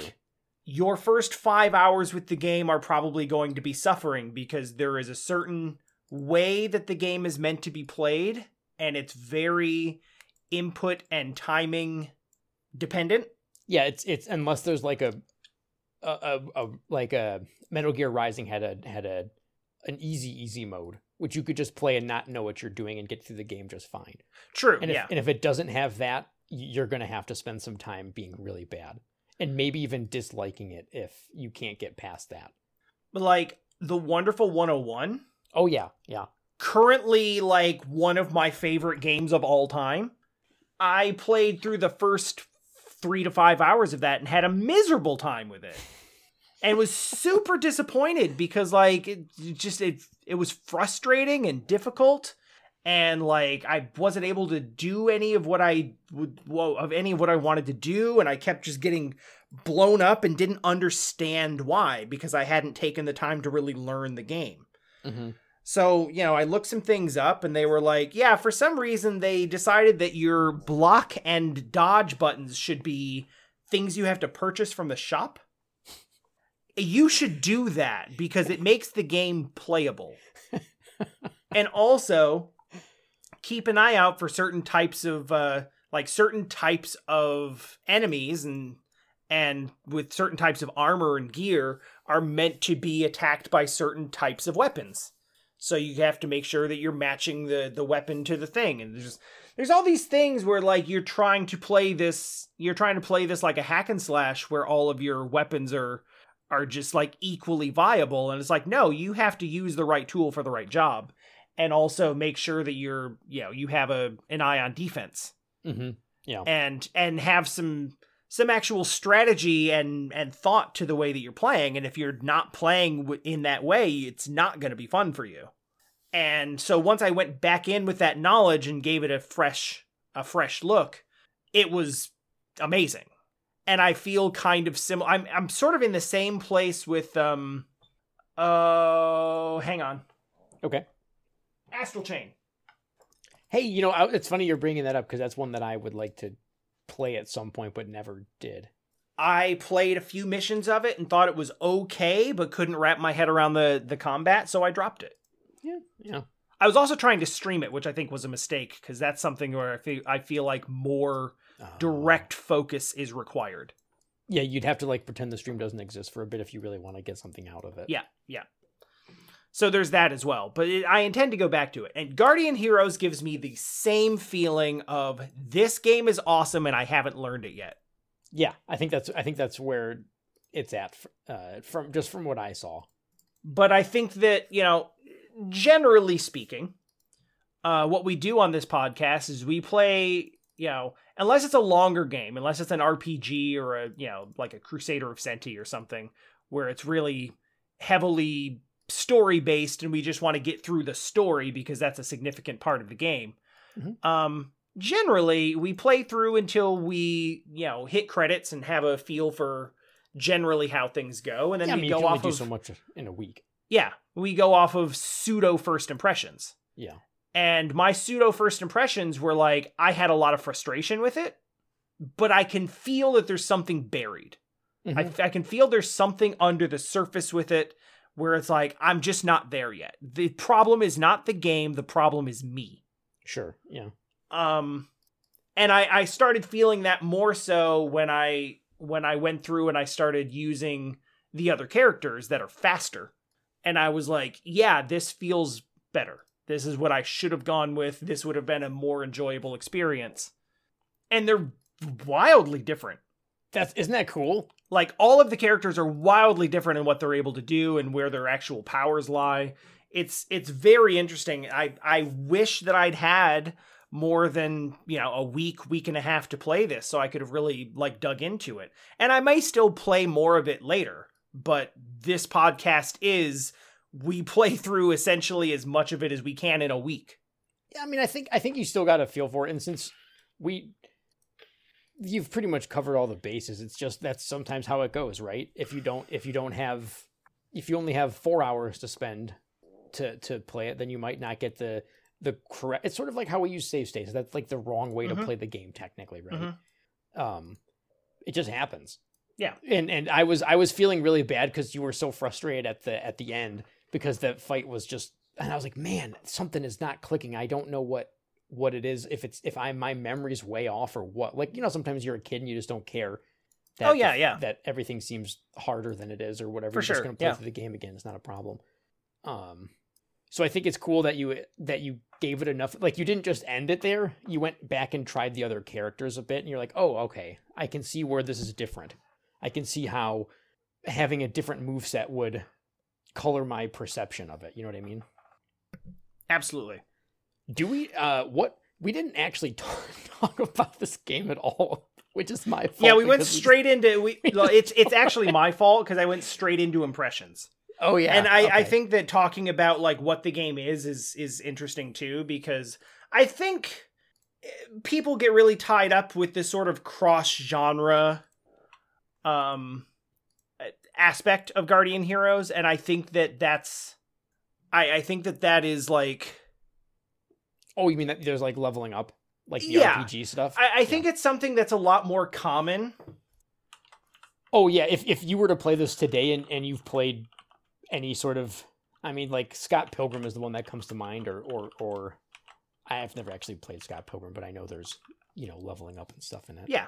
But if the RPG aspects of it are not particularly impressive, if you just think about it as other games that are out today. Yeah. Right. Like that's what I'm trying to get at is like, it's unfair because you're comparing it to more modern games, but I have heard it called like, oh, it's this fusion of like fighting games and side scrolling like beat 'em up or brawler games and RPG. And it's like, no, it's a brawler with more steps. It's just a brawler where you get to put some points and stats at the end of stages. And you choose your next stage based on dialogue. Yeah, and it does add some pretty awesome replayability. And if you want to see all of this stuff, and it's super cool how you can unlock the characters and then have them in some wonky ass versus mode that the Saturn can have up to 6 people playing at once with the adaptation. Yeah, that seems like absolute chaos. Oh yeah, I never experienced that, but it does seem nuts. That seems super nuts. But yeah, I think that it's overblown, the whole sort of cross genre thing. Like, they say it's like a fighting game because you have move inputs, and you do have some move inputs. You have a move list. Well, so it's more move intensive than your standard brawler. Yeah. So but even Streets of Rage has a quarter circle for a fireball, and bare knuckle is on like the DP input. Yeah, but so the if you really get into the combo system of the game, it's more intricate than that, because it's more than just you have the punch button. It's like how you can link the punches together in some fighting games, how you can link like a weak attack into a stronger attack into a super into another super back into a weak attack kind of stuff. Mm-hmm. So there's more fighting game elements than a standard brawler. So I get the comparison, and in 96 this would have been, as it was, really freaking cool. Yeah. So it left a fond memory. I think that at that, like, put into the context of a mid-90s game, these things had not been thrown together as frequently. The weirdest thing about this game is, for me, is that we've talked about the Saturn, and we've made jokes about like what's the good game on Saturn. And I didn't even think of Guardian. I completely forgot that this game existed. But what was funny is you were talking about your show, my uncle's Lost in Time or whatever. Uncle from Another World. Thank you. And he was like, oh, he talks about this one Saturn game. And when you said that, I almost said, let me guess, Guardian Heroes. It just came out of nowhere. Yeah. I don't know why I didn't think about it when we've been talking about, oh, let's find some Saturn games to play that, because we kind of, I particularly ragged on Knights. And when we played Panzer Dragoon, we were sort of like, yeah, I'd rather play Star Fox. Yeah. Which is really unfair. It is. Both of those are completely unfair when you take a step back. I still dislike Knights a lot, but that's beside the point. I can't believe I didn't think of Guardian Heroes. It's just weird to have played the game when it was a thing, then to be talking about it now like, yeah, it was so awesome, but it was just gone from my memory completely. I don't have a clue. It's an odd experience for me. It's a very interesting concept, but I don't know that it holds up as well now, just because this is a concept that has been done better. Yeah. And I think from what I understand, the D&D Shadows over Mystara game, dude, yeah, I linked that very to, much like this. I want to play that. I have never played that before. I don't know. Everyone says that's just an incredibly good time as a like a co-op beat 'em up experience. I played that for about a half hour with Jesse. Yeah. In the back corner of an arcade in Japan. No way. That's awesome. It was on like the third floor. It was a dingy little rundown arcade, and all of the money making stuff was on other floors, and they just had this one floor with like it was like some of the lesser known fighting games, older stuff, and they just had a Shadows over Mystara machine in the back corner with a couple of stools, and we were like, that's fun. Let's pop a couple 100 yen coins into that one and play for a bit. That's so cool. But I also think I have it. I also think there's an Xbox based release, digital release of it that I have on Xbox or something. Yeah, sure, and it's on Steam and yeah. There's ways to play it now. The big thing about D&D is or about Shadows over Mystara is I think there is like some sort of true ending that you can get. There is like a way to have a couple of there's a way to have like a couple of characters if you get the right items over the course of the playthrough or something like that. And then there's like a move input or something where you can have a wizard cast a spell against the final boss, and it takes a long time to cast, so you have to like have the other characters protect the wizard as he's casting. That's fantastic. And it gives you like, it either gives you like a I don't know exactly what it does. It either does like a final like an instant boss kill if you can pull it off, or it gives you like that plus a true ending or something like that. That's cool. I had no idea. So there's like neat stuff like that you wouldn't expect to find in a beat 'em up game. But my understanding with the way that all the characters work out differently, it also has the same thing where it's like, you know, here's the scenario, here's some dialogue, pick your choice, that'll be your next mission. Mm-hmm, mm-hmm. So it does all of that same stuff. That's kind of what it reminded me of. Oh, that's cool. I had not even heard of that game.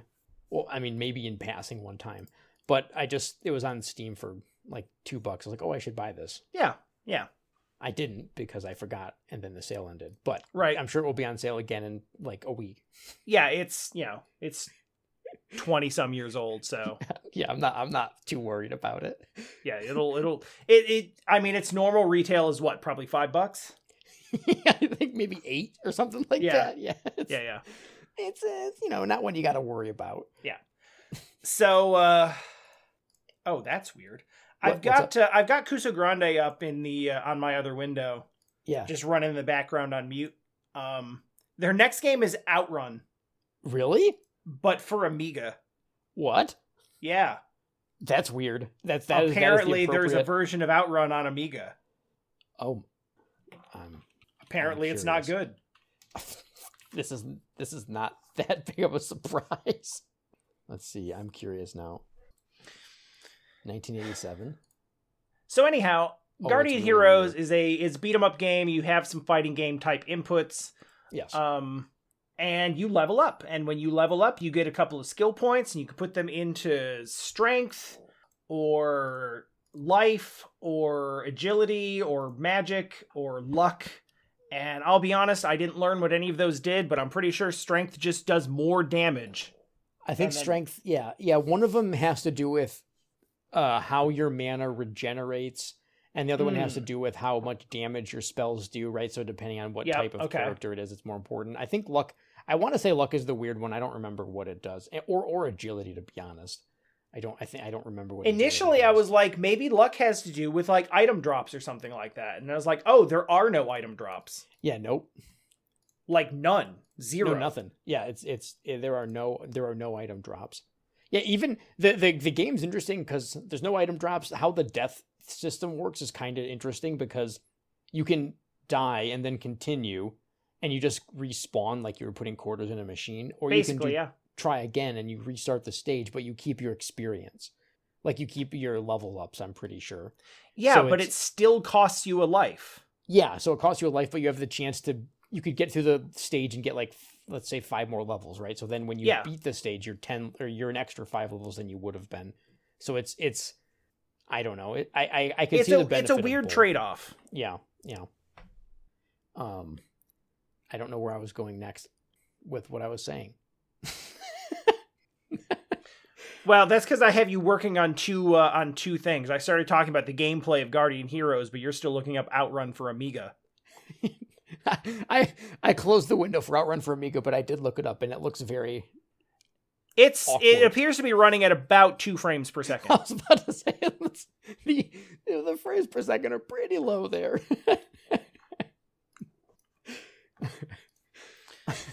So, what I liked, the thing I liked the most about Guardian Heroes, maybe not the most, but one of the things I thought was super cool was your undead friend.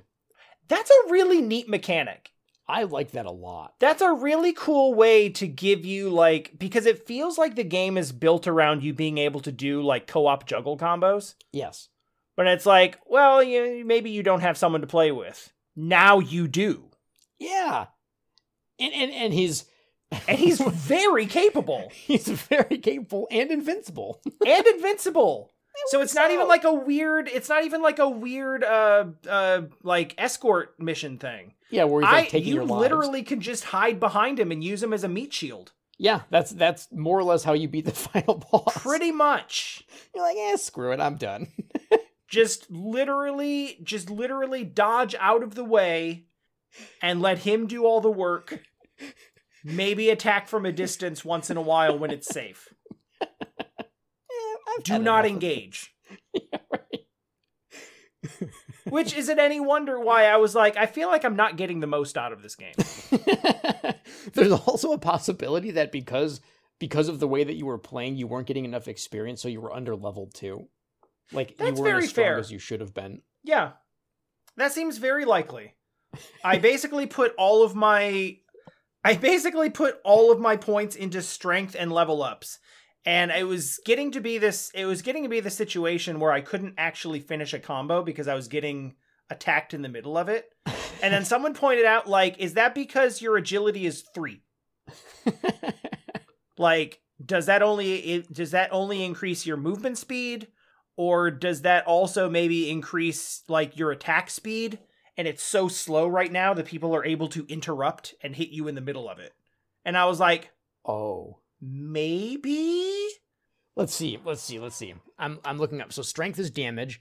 Vite is damage you can take. Intelligence is how well you use magic. That's a stupid way of thinking. Mental protection is your defense against magic. Agi is apparently just how fast your character moves. Okay. So it doesn't actually affect attack speed. I don't think so.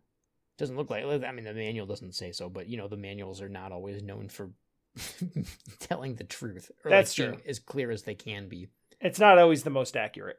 Yeah. Then luck increases your chances of being missed or making an attack successfully. Oh, so it's accuracy. But how do you miss? It's either you hit or they block it. Huh? There are. No, like, oh yeah. I had some characters miss. I had some lucky misses. Yeah. So that it's not very common, but I guess, I didn't really put points into luck because I didn't know what it did. But yeah, thinking of it as essentially accuracy and evasion as a single stat makes sense. Yeah, that makes sense. So yeah, that wasn't it.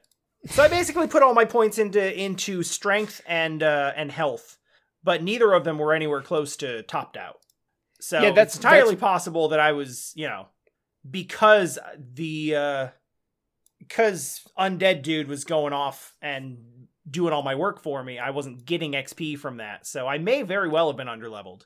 I apparently also was in a notoriously difficult final sequence. You did. You absolutely did the hardest. You accidentally picked the hardest route.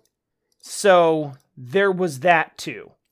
Yeah, no, you know what? I bet you it was that over everything else we're talking about. It was like, here you go. Here's the true end hard route. Have fun. And you're, that just happened to be the choices you picked along the way. Yeah, it's just like, I was literally just trying to make choices based on like, this seems like the right thing to do. Yeah, protecting you go into the forest, protecting the city, all that stuff. Right, yeah. I'm just trying to make the decisions that seem morally justifiable to me at this time. Yeah. And it worked out. I mean, I guess maybe if it's, I don't know about, I've heard there's multiple endings. I don't know what would be considered a true ending. I don't know. I know there's I frankly don't remember what happened in the ending. I was just about to say, I played this game 10 years ago a bunch, and then I played it when it first came out a bit, and I don't have a clue what the story is. I don't know. I don't think I've ever paid attention to it. But it's definitely there. Like, it's there, yeah. They put more effort into this story than they did for Alien Soldiers. Well, at least in the West. At least in the West, yeah. I don't remember. I literally don't remember the story, other than that Pikachu was in it, and it came out a month, came out almost the exact same time as Pokemon. We did discuss that. Yeah, I was kind of curious if there was anyone on the team that had worked with Nintendo. I did wonder if there was any kind of connection there at all. I did a little bit of digging, but it didn't find anything that was interesting. Like, oh, this person had worked at Nintendo or Game Freak. Or they were shared office space or something like that. It was just kind of funny that they were so similar, but obviously that's kind of the who is it? Insomniac and Naughty Dog, I think. Yeah. Were they basically were down the hall from each other and would just cop ideas from each other all the time. Yeah. So that's why a lot of their games from the mid-aughts feel really, really similar to each other. Well, and when Pokemon first came out, Pikachu wasn't of that big of a deal. It wasn't until the game came out and it became sort of this myth. It was sort of like a myth a bit in the beginning because he was very rare early on. So it was like, oh, is this a thing that is Pikachu in the game? Is this character? I think he's only in Red version.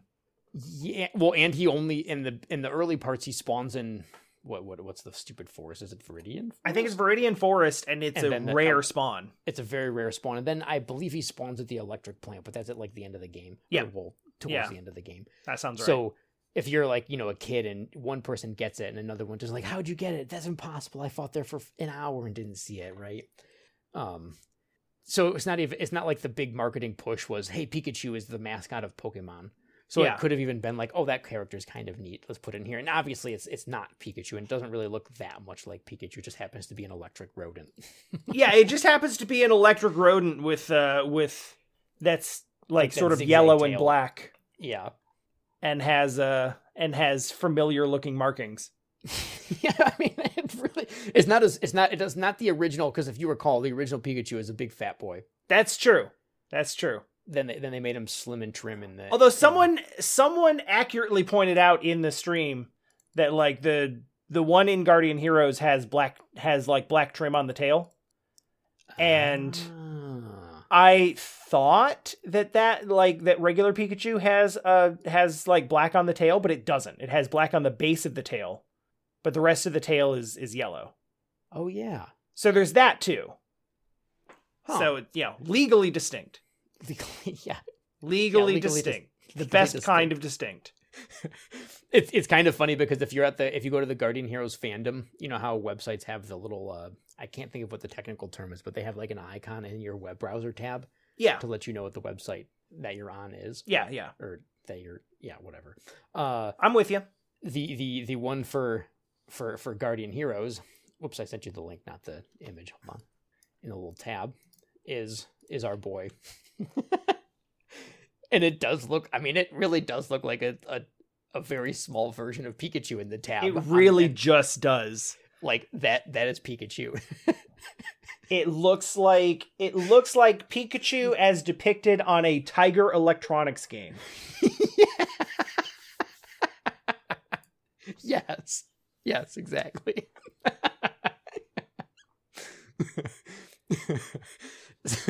So, I was surprised to find that when you play in these surprisingly robust versus mode, in which you can take control of literally anything in the game. Yes, it's so cool.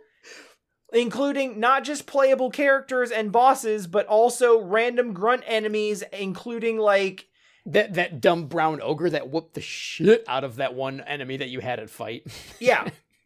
Like the giant plant bosses and the regular grunts and also the Pikachu, which acts which is just a sidekick for one of the characters, and you literally can just use it as an attack, like a Pikmin. But you can literally just play as it, and it's one move in the versus mode. I gotta say, in a pre-Super Smash Brothers world, a 6-player, like, side-by-side fighting game with that many options on what you can do, like... It's awesome. They didn't have to do that. No, they didn't. I can absolutely see that being a thing that people lost an entire weekend to, in the same way that they did Smash and GoldenEye and other, like, multiplayer games of that era. Oh, for sure. Absolutely. And that was sort of the joy of wanting to play through the game again, because if you played through it on, I think if it was on the harder difficulty, if I remember, you unlock the character then for versus mode or something like that. Is there a chance you were playing the game on hard? I didn't look, so maybe? Wait a minute, dude, you unlocked the character in versus mode. I mean, some of them. Well, but I could be wrong, but I think you only unlock them if you're playing on hard. Oh. Dude, bro, I think you played the game on hard. I'm gonna open the game right now. I need to know. And I'm gonna see if it defaults to hard. Because I don't remember messing with the I don't remember messing with the difficulty setting. So if it defaults to hard, then I totally did, but I don't know why it would. I feel like I have this strong memory of it needing to be in the harder difficulty to unlock the characters. I think someone specifically said that during the maybe stream. That's why it's in my memory. Someone specifically said that you needed to do that. So that may be correct. That would be priceless. But, like, that would explain some of the frustration and difficulty, for sure. Let's have a look. We're gonna find out live. We're doing it live. I mean, live for the recording. Oh, right. It's not live for people listening. It's several days old at this point. It's actually very far from live. We could just edit out anything we say right now, and you'd never know.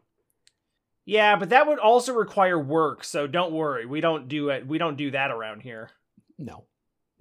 Option mode. Yeah, but even if it defaults to it, you might have messed around with something. I messed with key configuration. I'm trying to see. Unlock. Let me see. How do we find it? I don't even see a difficulty.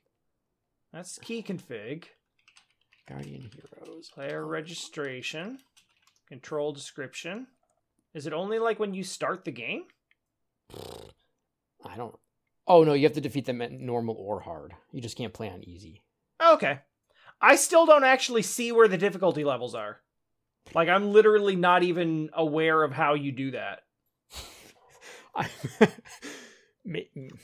Legitimately do not see it as an option. Oh, let's see. Story mode. One or two people. I don't know. Maybe that was only in the... I don't know. Like, I've gone through the entire options menu multiple times. Oh. What? Just kidding. I was on normal. Oh, okay. I do not have that excuse. I really want to know what the options menu means by dip switch. Someone was very excited about there being a dip switch in your chat, and I was like, I don't know what that means. I don't know what it means either. Dip switch. But apparently it means all of the actual useful options. dip switch is a manual electric switch that is packaged with others in a group in a standard dual inline package. The term may refer to each individual switch or the unit as a whole. This type of switch is designed to be on a printed circuit board along with other electronic components. Well, that doesn't seem like... That does not explain why that is the heading in the options menu that hides the difficulty level. And... Oh, is it that's just what they're calling it because a dip switch is like something that has switches along it that you can flip up and down? I'm sure. I mean, that seems You obtuse. know what? That's Sure. That's the most obtuse way of naming an options menu I've ever seen in my life. Well, I mean, this is a game where the title screen says story mode versus mode option mode. So... Treasure. What was the alien soldier the weird like English for the poster? Do you remember? Visual shock, yeah. speed shock, sound shock. Now is time to the 68,000 heart on fire. Yeah. The heart on fire. So I mean, yeah, that makes sense. Yeah. Dip switch. Well, we didn't talk about the saxophone at all. Oh, the music is great. Right? Oh, the music's really good throughout. And I love and I think like real? Like those sounded like real saxophones. I think it is a blend of like real instruments and synth. It's but pretty like cool. For 96, like getting like real music in there with like a decent recording quality is an achievement. I mean, heck, the anime cutscenes make it feel like it's a game based on something. I mean, multiple people were like, "What anime is this based off of?" Yeah, because like the opening and then all the character images, like the like in the versus screen where they're better drawn and everything. Mm-hmm. It's like, oh, what's it? Yeah, like what's this based on? And it's like, that's just a thing. Right. Like Alien Soldier could have been an anime. Mischief Makers could basically looks like Dr. Slump. It's got that feel to it. Yeah. Like Gunstar Heroes right in there. Like they have a way of creating stuff that is like, hey, do you want to like have the experience of a cool action-y shonen series? Yep. But you want to do it with a controller? And have control of it and actually be the characters? That's the game. And again, that's Platinum now. That's just what Platinum does now when they get to actually do what they want. Mm-hmm. Other times they have to make Babylon's Fall. Oh, dude, I was going to ask you if you had played that when I was thinking about... I mean, I know you had. Of course not. Nobody did. I didn't mean have you played it. I meant, did you know anything about it? Because I remember seeing it and then was like, that doesn't look very good. I know a bit about it. The stories that keep coming up on my timeline are just, they are deeply sad to me because I want so much for Platinum to be successful. I love them as a developer. I love the stuff that they put out. They have so much talent and personality, and the things that they do just, they just work for me. And then I look at them being tasked with Babylon's Fall, and the article is like, Babylon's Fall hit 0 concurrent players on Steam today. 0? It's been like... It came out this year. They've been at like, they've been sort of measuring the low peaks, if you will, the valleys sure. of concurrent players for a while. Because it's just been a thing to just like point and laugh at them, which hurts to see. Like you hate to see it, but it's been a thing for a while where they've been like, Babylon's Fall is now under double-digit players. There is now 1 concurrent player on Babylon's Fall, and finally, a couple weeks ago, it's like Babylon's Fall has now hit 0 concurrent players on Steam. Holy crap. And obviously that's a low point. Like in general, there's, maybe a couple of 100, which is still bad, but it's not 0. Yeah. But yeah, it's not doing well. It's really depressing, and I hope this isn't the thing. I hope this is not the thing that drives Platinum under. Because they've been on like they've been kind of on pins and needles for a while. We got Bayonetta 3 coming out. Yeah, at this point I think Nintendo should buy them. Sure. And I say that not in like I don't think that all the consolidation of studios and everything is necessarily a good thing. Yeah. But every so often Platinum comes out and it was like, boy, it should be really nice if someone bought us. We are very much for sale. Like, is anyone interested? Like, we're exploring options. So it definitely feels like they want that. And like, you know, Nintendo likes having really high quality second party developers, and they've had a close working relationship on some stuff for a while. I think that Nintendo is probably looking at it like, well, nobody bought the things that you made for us though, which has always kind of been the issue with Platinum. Yeah. But they're all critically adored, which brings us back to Treasure. 'Cause like, why does no one talk about Alien Soldier? I don't know. That is like maybe the greatest action game of its generation, and I didn't hear about it until we played it for this podcast and had it confused for something else. And you know what? Guardian Heroes also really good, but I didn't hear about that until like an anime talked about it because of a dude obsessed with Sega. Yeah, because he was lost to time, basically. Yeah. I the only person who's still talking about Guardian Heroes is someone who was in a coma for 17 years because it was like one of the most recent games that he played. Well, and there's even the spiritual successor, Code of Princess, on the 3DS. Man, hell, I believe it was re-released on Switch. I think you're right. I think it does have or possibly even, maybe not even Switch, maybe like Wii U, maybe God Windows. forbid. I don't know. There's no way to know. There is no source of information. Oh, it's on Steam now. Oh, okay. There you go. But yeah, and you're right. It was Switch, the 3DS, Switch, and Windows. Okay. Because that Code of Princess was made by the, I believe it was like the director, the character designer, and I don't know, like a programmer or a scenario writer or something like that. Did not know that. Did not know that at all. I had no idea. You mentioned it last week, I think.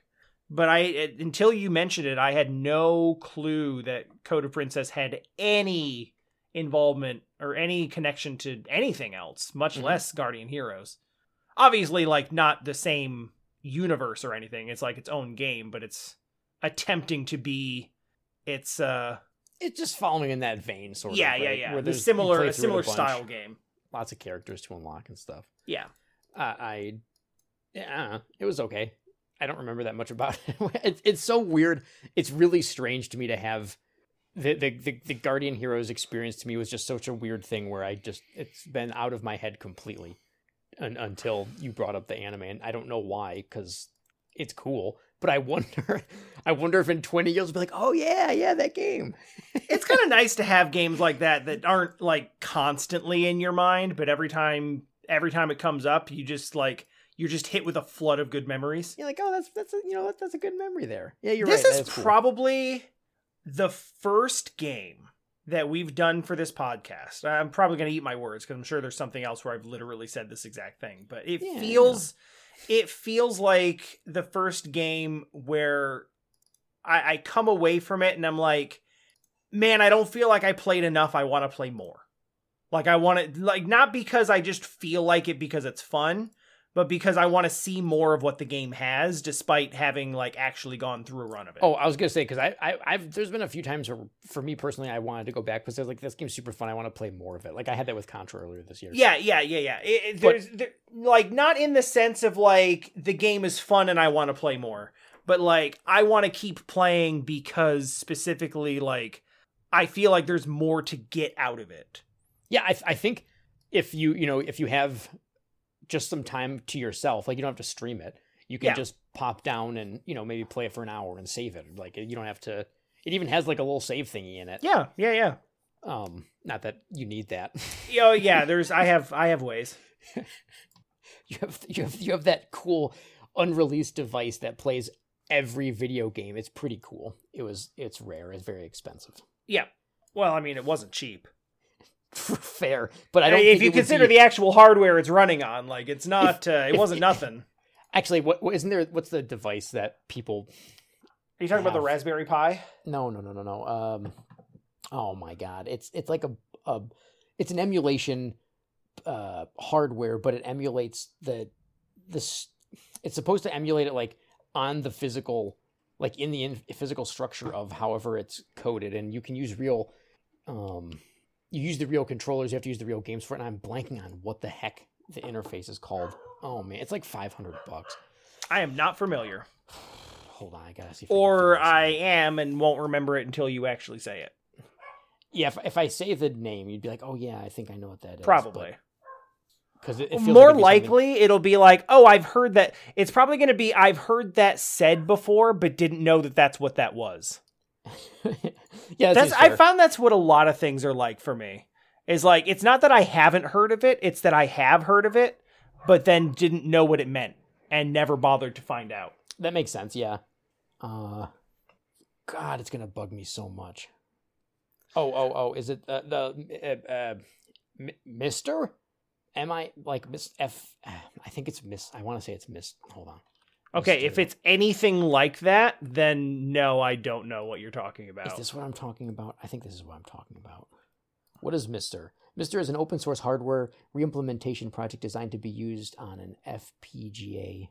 It reimplements various console arcade. Yeah. On the Tesseract DE10 Nano development board, as opposed to running projects. I don't know. It's supposed to be one of those, the nose in the air proper way to emulate.